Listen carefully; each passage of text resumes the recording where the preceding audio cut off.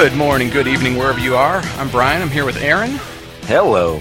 And welcome to episode 11 of the Cloudcast. We're coming to you live from our massive Cloudcast studios here in Raleigh, North Carolina. And today, after literally months of negotiations, a lot of back and forth, we finally got our everyman, Joe, John, who we mentioned way back in episode 2 for you loyal listeners. So we want to welcome Joe Onisick from Worldwide Technologies. Joe, how you doing tonight? Doing fantastic. Thanks for having me. Good. Thanks for you being on. Where are you at tonight? I am in lovely St. Louis on a perfect night. Very, very cool. So, Joe, before we jump into this, we kind of got to ask you a question. We got to figure out what side of the fence you live on. Aaron is one of those guys who works hard hours, works long hours at work, shows up to the podcast late because he's being a great father. He's putting his kids to bed. Me, on the other hand, I'm jerking around making M&M videos at work. What side of the fence do you live on? Are you a worker or are you a goofball? I am a worker, absolutely on the worker side. So listen, man, as part of the big negotiation we've been having with you back and forth, or just, sort of joking around, we've been trying to get Joe on the podcast for forever, and it's always been Aaron and I's fault for, not making our calendar very available. You just went out and bought a sweet new ride. So tell us about your car and tell us about what the over-under is for number of speeding tickets you're going to get with that bad boy. Well, yeah, so I'm absolutely thrilled with the new ride. I've never been happier with a car. It was a spur-of-the-moment decision. I was in a Honda dealership helping somebody else buy a car and talked to the dealer, and after about 5 minutes of conversation, a single test drive, the salesman told me he had nothing to sell me, and he apologized for that. So I left Honda and talked to a friend on Twitter and got suggested the Cadillac CTS-V. And about a week later, I've got one rolling off a truck ready for me and walked out that day from the dealership with it. Absolutely lovely. Street legal race car, huh? It is definitely a street legal race car. And the over-under is basically, if you're betting that I still have a license at the end of the summer, you're not a smart man. Nice, very nice. So you were recently doing a webinar. You had kind of a big audience for a webinar, talking innovation, talking integrated stacks. You've been pretty vocal about your take on where single vendor stuff and best of breed stuff is. How'd the seminar go? How many people showed up? What was the vibe at that event? So the event went really well. It was excellent. I mean, the turnout definitely could have been better, but it was kind of average for that particular feed. Typically, they get a lot more on the recorded viewing than they do on the live viewing. So I think we had at most maybe 15 or so viewing live. But it was a great conversation about the difference between taking a multi-vendor approach to a real integrated private cloud stack as opposed to this single vendor approach. And obviously, where I stand, and most know where I stand. I'm big on the multi-vendor approach. And just so you know, Joe, I was actually one of those guys who caught the replay. I was actually on vacation last week when you actually did it, and so I think, Monday or Tuesday, I don't remember which, I actually caught the replay, and I shot a link over to Brian. I was like, yep, you got to check this out. This is a pretty good deal. So I was very impressed with the approach, and just so kind of everyone knows here, Joe and I go way back here, back to my pre-VCE days, and so we tend to talk a lot of smack between EMC and NetApp and all of the other different vendors. And even though Joe has kind of expressed his love for NetApp through his blog, we still think he's okay, and certainly WWT is doing a good job over there. So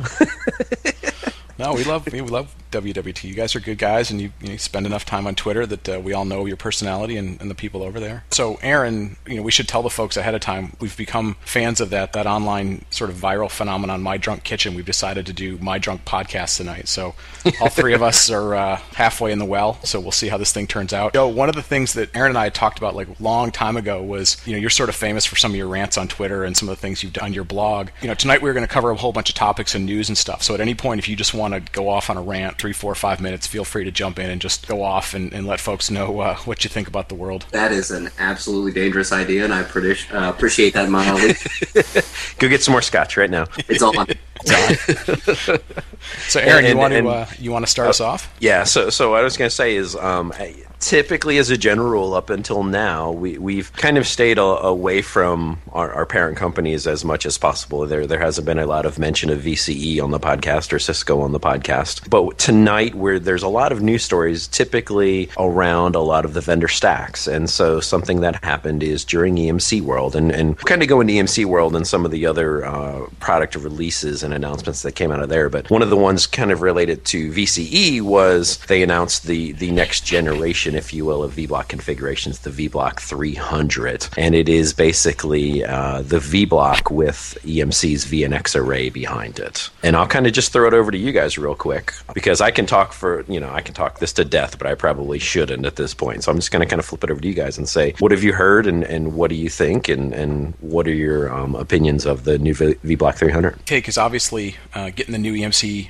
storage platforms in there is a big deal. You don't want to be outselling essentially vBlocks on top of platforms that, although they're not end of life, they're, for all intents and purposes, end of sale, right? You're not going to see a lot of new Clarion sales or others. So that's obviously a good thing. I think the other big part of the new vBlock announcements was sort of this more modular sub vBlock configurations. Is that still what's going on? I mean, you can sort of buy packs of blades and smaller subsets of disks, so they're getting to a much more configurable sort of bill of materials. Is that part of it as well? It is. And so what is happening with the vBlock 300 is VCE is opening up the flexibility, if you will, in ordering it. You can order it now in smaller blades. The minimum numbers are a lot smaller than they used to be before. The actual configuration is a lot more wide open in what you can order, both on the front end on the compute side or on the back end on the storage, than it used to be.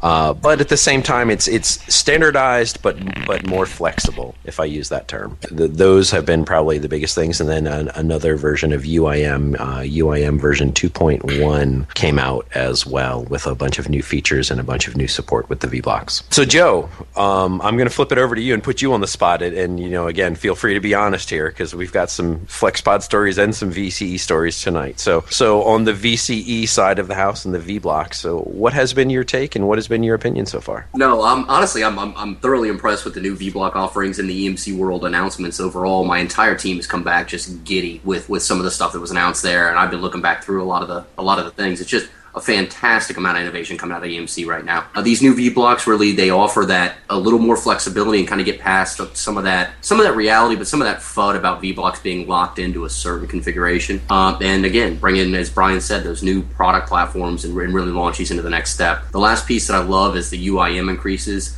UIM I was absolutely not a fan of with the 1.0 release, but it is increased by leaps and bounds over the last releases, and every time you guys bring out a new set of features and really make that a unifying automation platform for the entire system. Congrats overall to VCE and EMC on that. So the flip side of that, so you've got VCE and vBlock going the more flexible path, if you will, and on the flip side of that, you've got Avnet, who's one of the major distributors, offering pre-built FlexPod bundles. The knock on VCE and vBlock was always not flexible enough. The knock from the EMC crowd or the VCE crowd on FlexPod was just buying a reference architecture and it doesn't come prepackaged out of the manufacturing bin, so taking a bite out of each other and learning a little bit from each other. From a WWT perspective, you guys have a huge business of kind of pre-integration. Is this a good thing for you guys, or is this something that you look at and go, not a big deal, we already provided that? That's an excellent question. It was one of those ones that I tossed around a lot in my mind, and I'm obviously not going to speak on behalf of my company at all, but I think overall what Avnet's offering is fantastic for the publicity and for the market of FlexPod as a whole. They're giving that kind of one phone number support. They're giving the pre-integrated block. That's fantastic. That's going to allow the smaller VARs to use Avnet as a distributor to deliver that type of model. On the other hand, that's something WWT and my company has been doing since we became a system integrator. So it's something we can still offer the same value or similar values to our customers in that way. I think what Avnet does for the overall market is allow more people to do it and publicize kind of that same concept. On the other hand, I don't think in any way it cuts away from what VCE does, because there's a magic piece behind the VCE company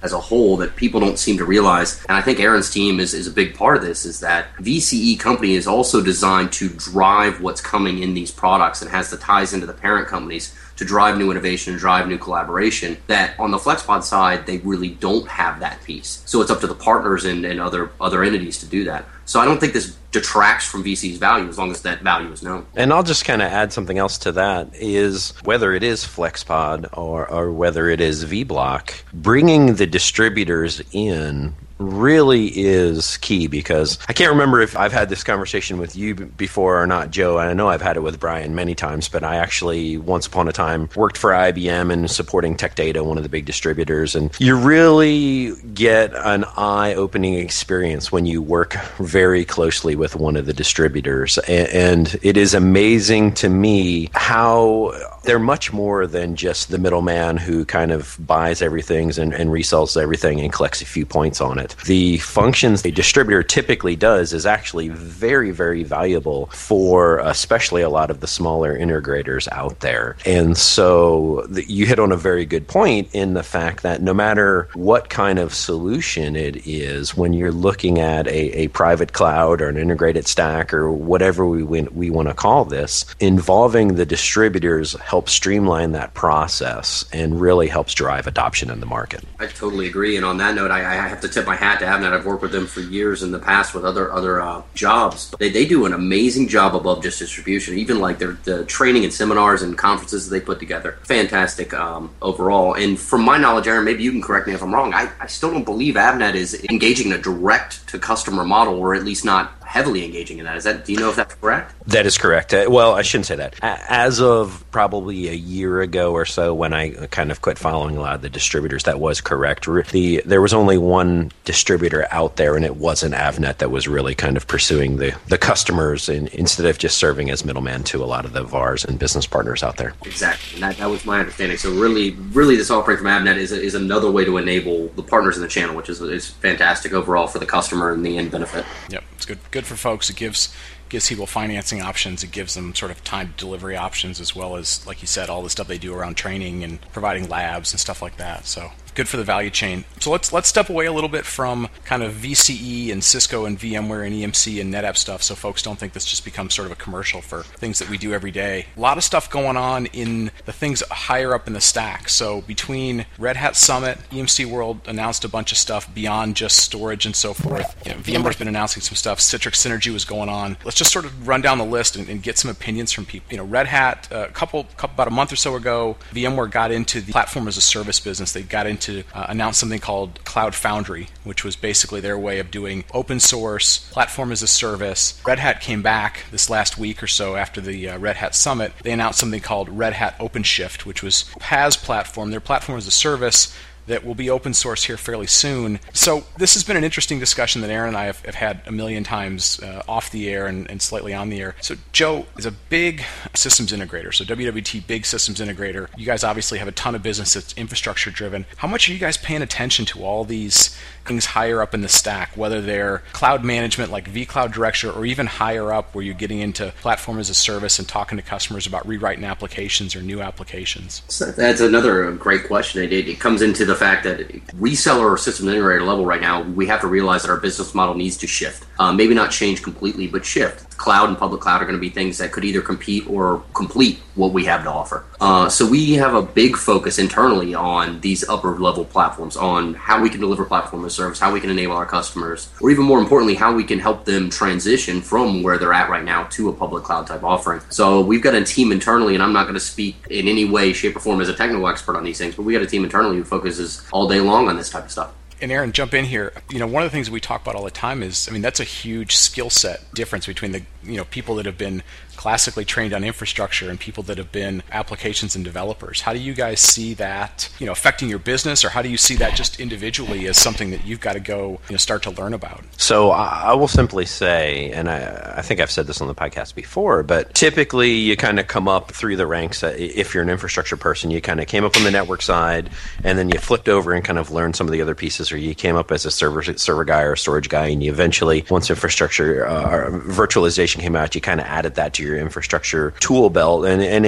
eventually you kind of move up the stack and you move across the stack, and maybe you will eventually cover all of the areas. But it is almost unheard of, to be honest with you, unless you're somebody like Nick Weaver or Ed Sipatch, who they've kind of consciously made that transition from the infrastructure side of the house over to the platform side of the house, or vice versa, or kind of straddle that line, and you're actually a developer who's also a good infrastructure person. It is a very, very different mindset. It's not something that you just go learn on the weekends or you go study a book at night. And so the shift between infrastructure as a service and platform as a service is a very much a larger difference than it has been in the past than, say, a networking person versus a storage and server person. It's an interesting thing. We had a discussion, we were talking to some folks the other day. I got to imagine you're a Red Hat reseller, you're an integrator around, Linux things, or even if you're a big VMware shop, those guys are starting to knock on your door and say, hey, let's go talk about Spring Source, let's go talk about, some of the things we do. Is that completely Latin and Greek to the guys at your shop, or are there guys who understand what that is, or are you just kind of trying to muddle through it? I know for me personally, I know the buzzwords. Like I feel like I'm an HR recruiter. Like I know the buzzwords that are important, but what'll be the difference between, say, Red Hat's open platform that supports Java and Ruby and PHP and VMware's that supports the same sets of languages? It's like, the difference is, I don't know how you dig into that other than just say, I pick a favorite and I develop against their tools. I tend to agree. I don't. What's your take, Joe? And that's a really tough question, but I honestly, I think it's going to come down to personal taste on that one. I mean, if you look at some of the places where Linux and Red Hat and other things like that have really taken off, it's been university levels or hospital levels where they're looking to really cut costs and not pay for MS licenses and the rest, or VMware licenses. I think when you have a shop that's traditionally been VMware and liked it and gotten what they need from it, they're going to lean towards VMware. And when you have a shop that's traditionally been Linux-based, Red Hat-based, and the rest, and gotten what they wanted from it, they're going to lean that way. I don't know that there's going to be that much difference in the technical merits overall between the two. Yeah, I think, and that's the thing I always hear from developers is like, I've never found two developers that agree on the same set of tools or the same way to develop stuff. And yeah, they're going to find stuff that works for them. The one thing that jumps out at me is all these platform as a service offerings tend to get looked at initially. They get, the big hype. This is going to be the new way the internet's going to get built. This is going to be the new way the public cloud gets built. But if all of them are basically open source and you can run them anywhere you want, like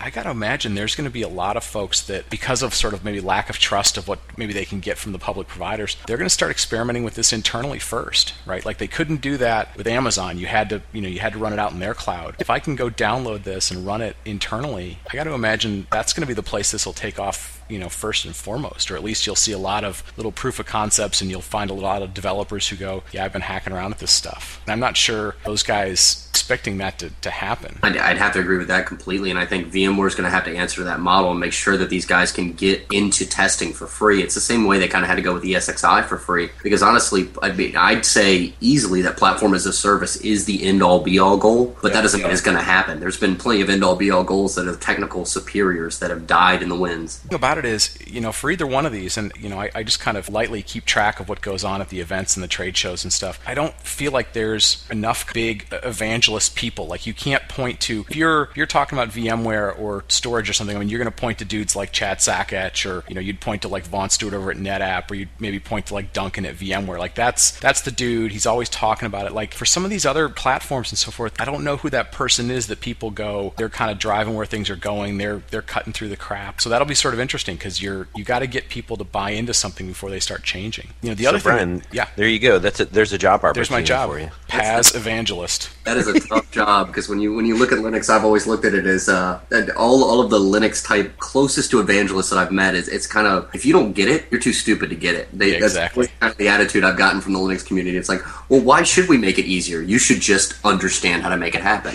And we don't have to make it easier. You need to be smarter. The thing that I always know that I'm completely out of my element when I'm talking to some of the internal developers, right? So I'll just developers internally at Cisco or something, and you'll go and you'll ask them a question. So you feel like you've been thinking about this thing, and you're like, all right, I thought about this from like all these different angles, and I'm going to go ask this guy who develops stuff that I think is in this space. And you go ask them this question, and they sit there for a couple of seconds, and they kind of stare at the ceiling, and they think about it for a couple of seconds, and in the back of their mind they're going, why would anybody have wasted their time on a question that's stupid? You just really, you're like, I don't know what the hell I'm talking about. What in the world am I doing? And I think Joe's right. I think he's exactly right. If you're not writing code every day and you're not living in their world, they're just going to look at you like you're a complete idiot. Now this is the interesting thing to me long term for something like VMware. So you've got these platforms as a service, right, that are basically new types of application, web scale applications, dynamic cloud applications. Those things don't necessarily expect to have a VM running underneath them, right? So now you have, do I need a VM, which is where somebody like VMware makes their money, or even Red Hat has a license for some of the things they do around virtualization, and they're coming out with these predicting the future on these platforms that are open source that don't require the thing that makes them any money. It's an interesting sort of Oreo cookie they're building, right? They've got, on one hand, VMware is getting into the software as a service business, right? They acquired Socialcast, they acquired SlideRocket, which should make them money if people are willing to adapt. And they've got this big layer in the middle that's the new versions of the applications that's not clear how they're going to make any money. It's got to be a weird place to be if you're a systems integrator. If you're a customer, it's probably fantastic because you go, go, wow, this is awesome. I can basically get access to free software that, I used to pay Microsoft and all these other guys money for. But if you're the vendor, you're VMware or something, it's an interesting strategy they're taking, trying to make money but eat their, sort of eat the young as they go along. I think VMware gets that, though. If you look at the recent acquisitions, they get that kind of the concept that the virtual server idea is not going to be around forever. And it's actually been a blog I've been tossing around for a while, is kind of virtualization, server virtualization, especially desktop virtualization equivalently, is more of a Band-Aid for a broken process than it is anything else. And it's the great Band-Aid, and it fixes a lot, and it has more than enough benefit to keep it going for years. But the fact is, the broken process is this one application, one operating system idea in servers, or this multiple applications operating system idea in workstations. And you got people like Google delivering laptops that are totally cloud-based that are just going to blow that out of the water eventually. So VMware's positioning themselves, making acquisitions. They understand it. It's just they've got a cash cow that they're going to continue to execute on in the meantime. And something else I'll add to that as well is, especially with the SocialCast and SlideRocket and Zimbra, VMware has very much, in my opinion, made it clear that not only is the underlying infrastructure more and more becoming commodity every day, but they need to go define a new cash cow. And well, who's somebody they could pick on? Well, quite frankly, it's Microsoft, right? Microsoft has been very slow to adopt cloud. It's almost been like kicking and screaming and only doing things when they absolutely have to, and launching things, and with the exception of probably maybe Azure not really having a lot of success, that they seem to be like the one to pick on right now, right? And if we can go, because I remember way back when we were doing a lot of integrations when Active Directory was first around, right? We used to do a lot of Active Directory integrations and Exchange integrations. That's before companies really had any of this infrastructure, and all of that infrastructure has been in place and simply been upgraded for how many years now? Well, what does the next generation of infrastructure look like? Well, if VMware can help shape what that infrastructure looks like, and you start replacing the traditional elements of the Office, Exchange and Office and all of these other products, and update them with something that is more modern, more collaborative, and more cloud-based, and VMware gets to be the center of that. I mean, that really seems like the cash cow future for VMware. And it almost seems to me like the Cloud Foundry and some of these other things is they want to be in that market to be in that market, but I don't know how much money they plan to make off of it. Yeah, it's interesting. You mentioned the wonderful job you want to send me off to do to be the Johnny Appleseed of platform as a service. I think there's a legitimate business. I think there's a legitimate opportunity for some folks to do some business that basically are going to help customers take a bunch of these software as a service, right? So I went to a seminar a week or so ago that was for the Google stack. So there was systems integrators basically pushing the Google stack. I think VMware is going to be in that space. But if you're good at basically sitting down with customers and trying to help them understand the change part of it, not the technology part, because you're going to make documents, you're going to make presentations, you're going to collaborate with people, whatever. But if you're good at the change part, I think there's a lot of money for people to be made. And the good news is there's still a level of sort of technical advisory you've got to provide. But if you're an integrator, the amount of financial risk you have to take on about holding equipment and doing proof of concepts without getting purchase orders, this is probably a fantastic thing for them. Agreed. I don't know what else to say. You kind of summed that one up. That was good. Yeah. So we'll have to go off and do that on the side. We'll do Cloudcast systems integration. We'll resell nothing. We'll talk to John Troyer and resell nothing but VMware gear. So I want to go back and touch on something, because Joe touched on something that Aaron and I have kind of wanted to rant and rave on forever. You talked about virtual desktops. What's your take on virtual desktops? How long of a shelf life does that have, and does that actually solve any real problems, Joe? That's a fantastic question. Again, man, I'm loving this podcast so far. So virtual desktop solves millions of problems. It's a fantastic value proposition. The only issue has been that we haven't been able to technically execute on it in every environment so far. So anyone you talk to about virtual desktops that's not technical, that you show them what it can do for them, quickly they're ready to sign off. And then when you start looking at, well, how am I going to get streaming video or voice over IP telephony down to that desktop? How am I going to integrate this, that, or the other? That's where it starts to fall apart. Virtual desktops as a whole, fantastic value proposition. Now we're being able to technically execute on it with some of the new protocols coming out, some of the new devices, and some of the new architectures coming out. The problem is going to be, is that the right solution to the problem in a quick enough time frame compared to some of the other ways that we can do this? And again, Google's type offerings will come into play and the rest. And I think, yes, virtual desktops are going to continue to be a value value. They're going to continue to roll out. We're going to see a lot more of it, but it's going to be in some of the slower moving larger entities that rather than the smaller moving faster companies. Yeah, this is one that Aaron knows my take on virtual desktops. I'm sort of the belief of I'm not exactly sure what problem they really solve. At the end of the day, I get that the endpoint sort of potentially becomes throwaway. I get that, in theory, it becomes more secure because your data lives in some centralized place. But my question is always, can you move fast enough on them, and can you ever justify all the extra moving parts and cost when you've got all these awesome SaaS applications and a ton of different mobile endpoints these days, or even like lower cost endpoints? You might just say, maybe instead of making that Windows 7.5 or Windows 8 or Windows 7 upgrade for the same stuff, maybe this is the tipping point to move to that next thing. So I'm always interested to hear, like I say that as a user who really doesn't ever want a virtual desktop. I'm always interested to hear from folks who are in the field, who are dealing with customers who legitimately are saying, yeah, I think this is cool. I think we'll buy into it. I think we'll deploy it. I think when you throw in snapping and some of the other things that you can do with virtual desktops, a lot of the other stuff that ties into that entire area, and the legacy investment protection, you're really going to have to see that is a step for large organizations. It's not going to be everyone's choice, but it is a fantastic way to move. And again, it's a Band-Aid. You look back at the days of virtual tape libraries. That was a huge Band-Aid in the industry. Let me take expensive disk and make it act like stupid slow tape so that I can make my backup window slower. It was a stupid idea unless you had a horrible backup window that you had to fix right now. Have a horrible desktop administration, management, and cost problem. Virtual desktop infrastructure is the way to go. And it might be a Band-Aid, but it's the only thing you've got available. So when you're out there talking to folks, who do you find ends up driving those projects? Because I can't imagine the desktop guys they hate dealing with Windows patching and all that stuff, but who's driving those projects? Well, it's definitely not the desktop guys, because those are the guys that are going to immediately look at it and think they're losing a job, which may or may not be the case. It's usually going to be a data center, some sort of upper level IT management, C-level person, somebody who's really looking at big picture value from a technical perspective. So, here's the other thing. So we sort of talk stacks, which is Joe's expertise, or at least it is for this week until he puts on a different hat and has to be an expert on something else. We talked about the fact that none of us in the room know enough to talk about sort of the platform as a service layer, but it's obviously gaining a lot of buzz and creating a certain amount of confusion. The other big kind of topic, Interop was going on a couple weeks ago. It was going on literally 1,000 yards down the road from EMC World out in Vegas. Big buzz around Interop was all about this idea of OpenFlow, which is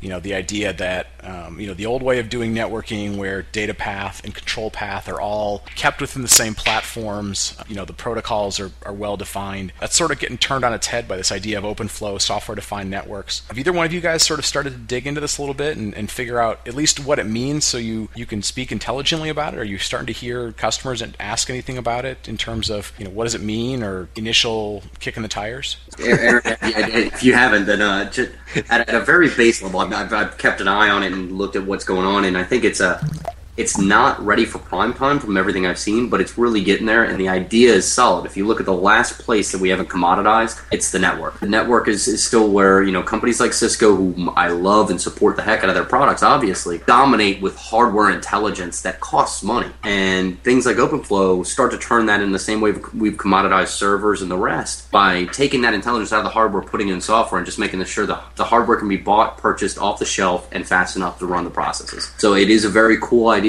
We'll see where it goes and how long it goes. From what I've seen, it's just not ready to rock yet. So I completely admit I haven't really looked at it at all. So I'll ask a dumb question here for the both of you. Is OpenFlow in some ways like OpenStack, but instead of, OpenStack's big thing is they kind of really commoditize the storage layer. Is OpenFlow kind of doing that for networking, or is that pigeonholing it too much? OpenStack is in essence trying to put together. OpenStack is much more focused on trying to create a consistent set of APIs between the compute layer, to some extent the network layer, and then the storage layer, right? So instead of having Rackspace APIs and EC2 APIs and VMware APIs and all these different ones that somebody who sits either in the middle or you're in the virtualization layer or whatever has to deal with, they're ultimately trying to standardize the APIs between the infrastructure, and to a certain extent to expose up to management, right? So it's much more of a, how do I get applications deployed on top of VMs or, compute and storage infrastructure? OpenFlow is basically trying to say, what if instead of having to have intelligence in every single device, right? Every single switch with MAC tables and CAM tables and so forth, and every single router with forwarding tables and security and so forth, what if instead of having every single device having to be intelligent, we could move at least even part of that intelligence to a more centralized location, right? So we could think about, the network as like a big pool of bit-moving wires, if you will, or bit-moving boxes, and you could start to do some unique things about what the forwarding tables look like, how VLANs are dynamically created and removed and so forth. So same sort of concept. It's trying to abstract some level of things out of there, but definitely, looking at different layers in the overall model, right? So OpenStack's much more about trying to get compute and storage working. So it's sort of an application story. OpenFlow is basically trying to look at, does it make any sense to somewhat simplify the network, or at least, move intelligence out of every single endpoint where potentially you could have bugs in software, or you just have too many points to configure when you have these large networks. But I agree with Joe. I think it's still really new. There's a lot of people that are trying to figure it out. The one thing that worries me, and I say this, and I try not to be biased because folks know I work for Cisco, having lived in some other worlds where you kind of had centralized controllers, so I spent a lot of time in the voice over IP world and the SS7 world and some things like that. There was always this trade-off between your voice types of environments that were distributed, where you had control and data path, so protocols like SIP and H323 and so forth. And then you had people that would build these sort of giant controller centralized devices with dumb endpoint gateways or whatever. And the challenge wasn't that you could build a really good controller. You could do that. The challenge was always, could you build it in a way that you could interoperate with endpoints and still provide any sort of value? Because at some point, people would always say, well, vendor A makes this controller, but I don't want to have to buy all the endpoints from vendor A. I want to be able to buy a red one from vendor B and one with 1,000 ports from vendor C and one with... And the trick was, there was always some level of sort of proprietariness that you'd make between the endpoints and the controller. And so it'll be interesting to see if this idea of it being open will create some standards, or if it'll, sort of fork and create a bunch of mutations and stuff. So anyways, I'm enough beers in. I probably shouldn't be talking about it too much more. But that's kind of what's going on, and that's to me the piece will be really interesting around OpenFlow and the whole that whole space. So interesting. So on one of the really easy, simple concepts of why something like that is necessary, and I think I'm stealing or paraphrasing from Brad Hedlund from Cisco a little bit, but MAC tables is a huge reason. If we scale these layer 2 domains, if we blow out into massively scalable type data centers, hardware is no longer capable of maintaining that type of table at that size. So what are we going to do about it? And that's the way we've traditionally done things. So OpenFlow is kind of one of those, this is a way we could move forward.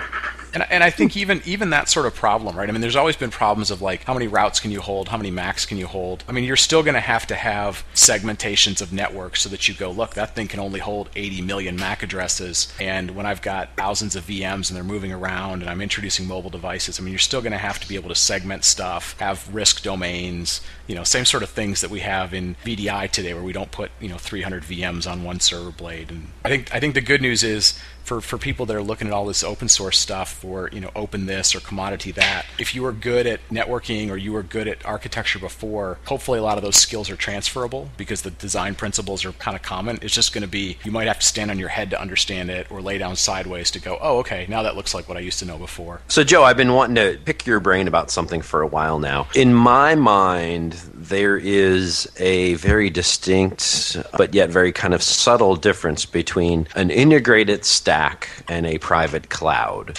And what I mean by that is typically what I've been seeing a lot of times is around orchestration and provisioning. If you want to do an integrated stack, to me, it's just, could be best of breed, could be same vendor, doesn't matter, but it's a bunch of parts mushed together to make them work, right? But when you really want to be able to call it a private cloud, in my mind, that's where the orchestration, the provisioning, the automation, the service catalogs, and things like that come into play to kind of turn an integrated stack into a private cloud. And that that was been kind of my take on it, but I wanted to run that by you, and also, what are your customers seeing, and is that something that you perceive as a difference? So, Aaron, because you asked that right now, I'm going to note that it's 9:53 p.m. and I just hit publish on a post that addresses that exact problem. 9:55 p.m. That should be published on my blog. I was holding off for something that was occurring tomorrow, but no.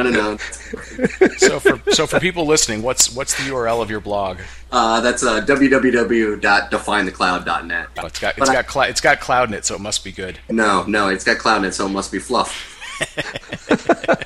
So no, but I totally agree with you. That you've got the idea, and actually most of the products I work with that consider themselves private cloud infrastructures are just that. They are the infrastructures for private cloud without the full automation and orchestration layer that goes on top. You really need that idea, especially if you're going to follow like the NIST definition. You need that idea of self-service provisioning on demand, and most of the infrastructures that are available do not quite offer that on their own out of the box. The flip side of that is, do you really want that out of the box, and can it really come out of the box? So even if you take the infrastructures that do, there's levels and hours of services that have to get in to integrate it, because it's not a one-size-fits-all. It's custom tailored to each and every environment. So you might see it in the bill of materials, you might see it on the product list or the data sheet. The fact of the matter is, you're not getting anything that delivers a private cloud to your door and you can up and run services. There you have it, ladies so and gentlemen. I have to go read your blog.